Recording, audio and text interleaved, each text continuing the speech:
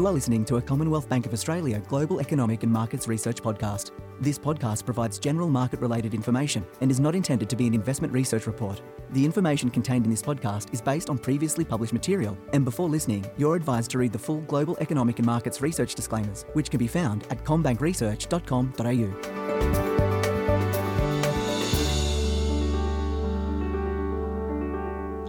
Welcome to the Global Economic and Markets Research Podcast. My name is Belinda Allen and I'm a Senior Economist here at CommBank, and today I'm joined by our Chief Economist, Stephen Halmerick. Stephen, nice to have you on. Thanks, Belinda. Fantastic to be with you again. Now, we are here to talk about the Household Spending Intentions Index. Now, this is the second edition of our new and improved HSI Index. Do you want to remind our listeners what we've changed? Yes, thanks for that. Yeah, so the HSI, or Household Spending Intentions Index, now includes 12 spending categories. The initial edition was 7 spending categories, so it's now 12, and that covers nearly all of consumer spending activity in Australia. So this is where we combine the transactional data we can see through the Commonwealth Bank network, spending and lending, with publicly available Google search terms.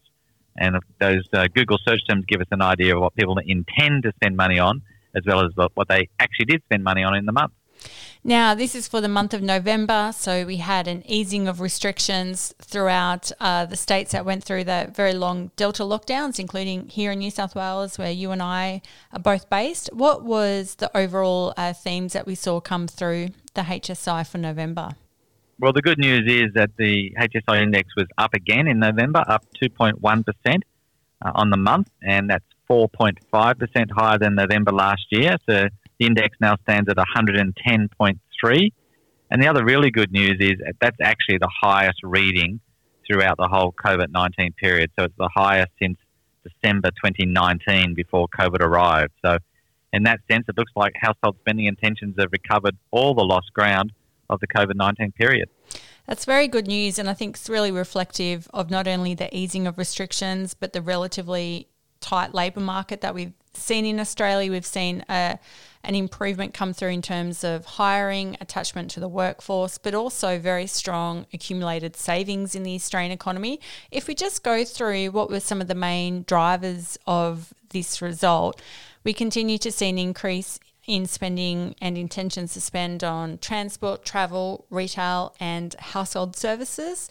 Partly offsetting this was a fall in home buying, which we've seen in other indicators of the housing market as well. Just let's dive in to transport, and that's really, mobility in the Australian economy, just your regular day-to-day transportation. What happened to that particular category?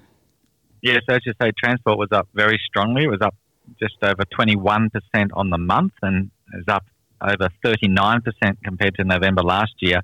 And pretty clearly here we're seeing people getting out and about again. So the biggest increases on the year were in service and fuel stations, taxis and other ride services, auto repairs, tyre shops, parking lots and garages, and freight and trucking services. So very strong across the board there for lots of services related to just moving around the economy. So that's really our day-to-day move, freight, our commuting to work or commute to see family.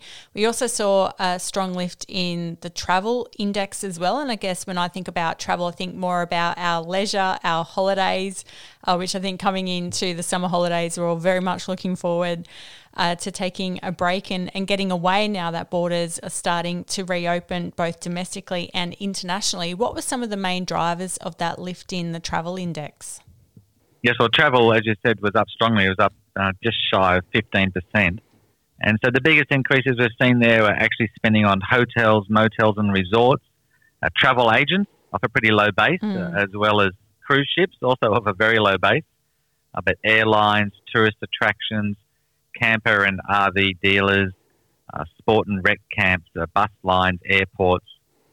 So as I mentioned, some of those coming off a low base, but really good to see quite a strong increase in travel spending on the month.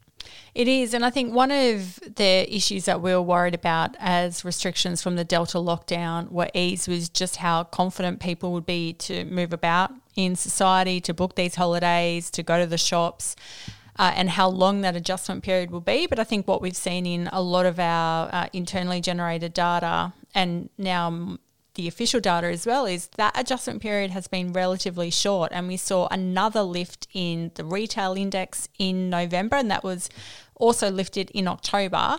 What happened in terms of the retail component? It's another good solid lift in retail, as you said, up 9.6% on the month, and that followed a strong rise in October as well. So the reopening of New South Wales and Victoria has certainly seen people opening up their wallets. So good increases in spending across a lot of categories: department stores, men's and women's clothing, furniture and household equipment, electronic stores, household appliances, jewellery and watches, pet shops, shoe shops, newsagents, hardwares. The list goes on. Quite a long list, yeah. So really across quite a wide breadth of retail spending, which is great to see. The other thing that seems to be happening there is people getting ready for their end-of-year events.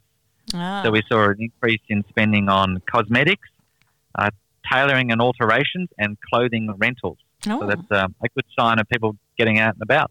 It is. And one of the new categories as well in the second enhancement to the Household Spending Intention series, which is household services spending, that was up again in November, up 9.4% for the month, and annually up close to 10%. What were some of the main drivers in that category?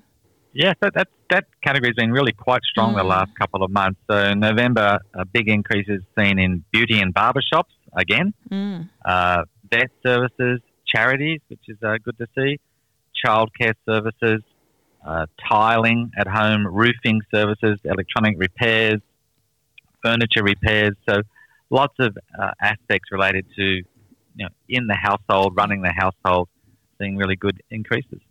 Now, one area that we have seen some falls take place is the home buying component. So this fell in the month of November. We think there are some seasonal factors coming in play after, and also a slowing in demand, I think, after we saw a very strong housing market through the middle of 2021. We've started to see some moderation in house prices and falls in demand for loans for housing as well. What happened in that category?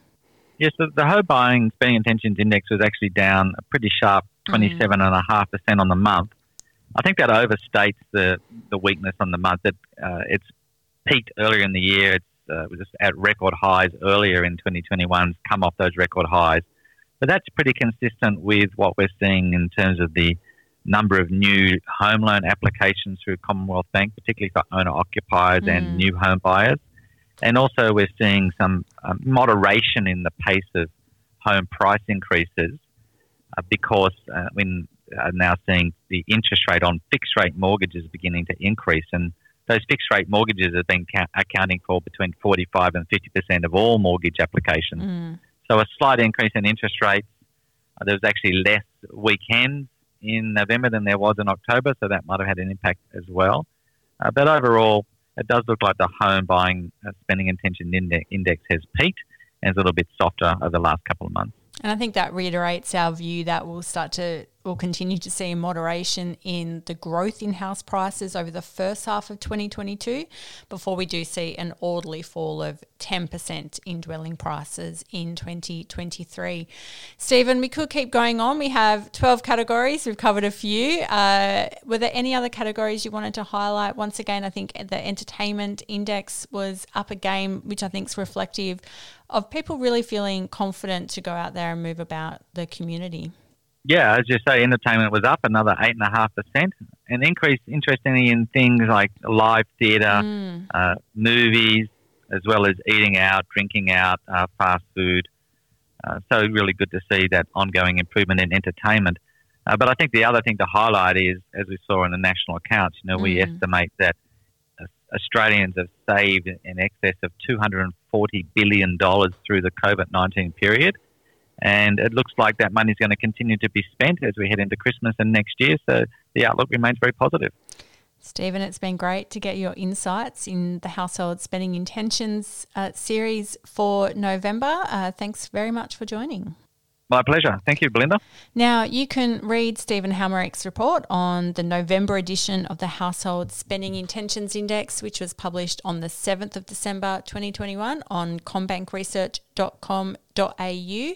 And the data used in the Commonwealth Bank Household Spending Intentions series is a combination of CBA data and publicly available Google Trends data.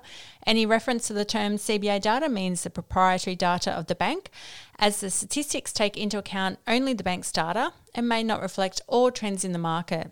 All customer data used or represented is anonymised and aggregated before analysis and is used and disclosed in accordance with the bank's privacy policy.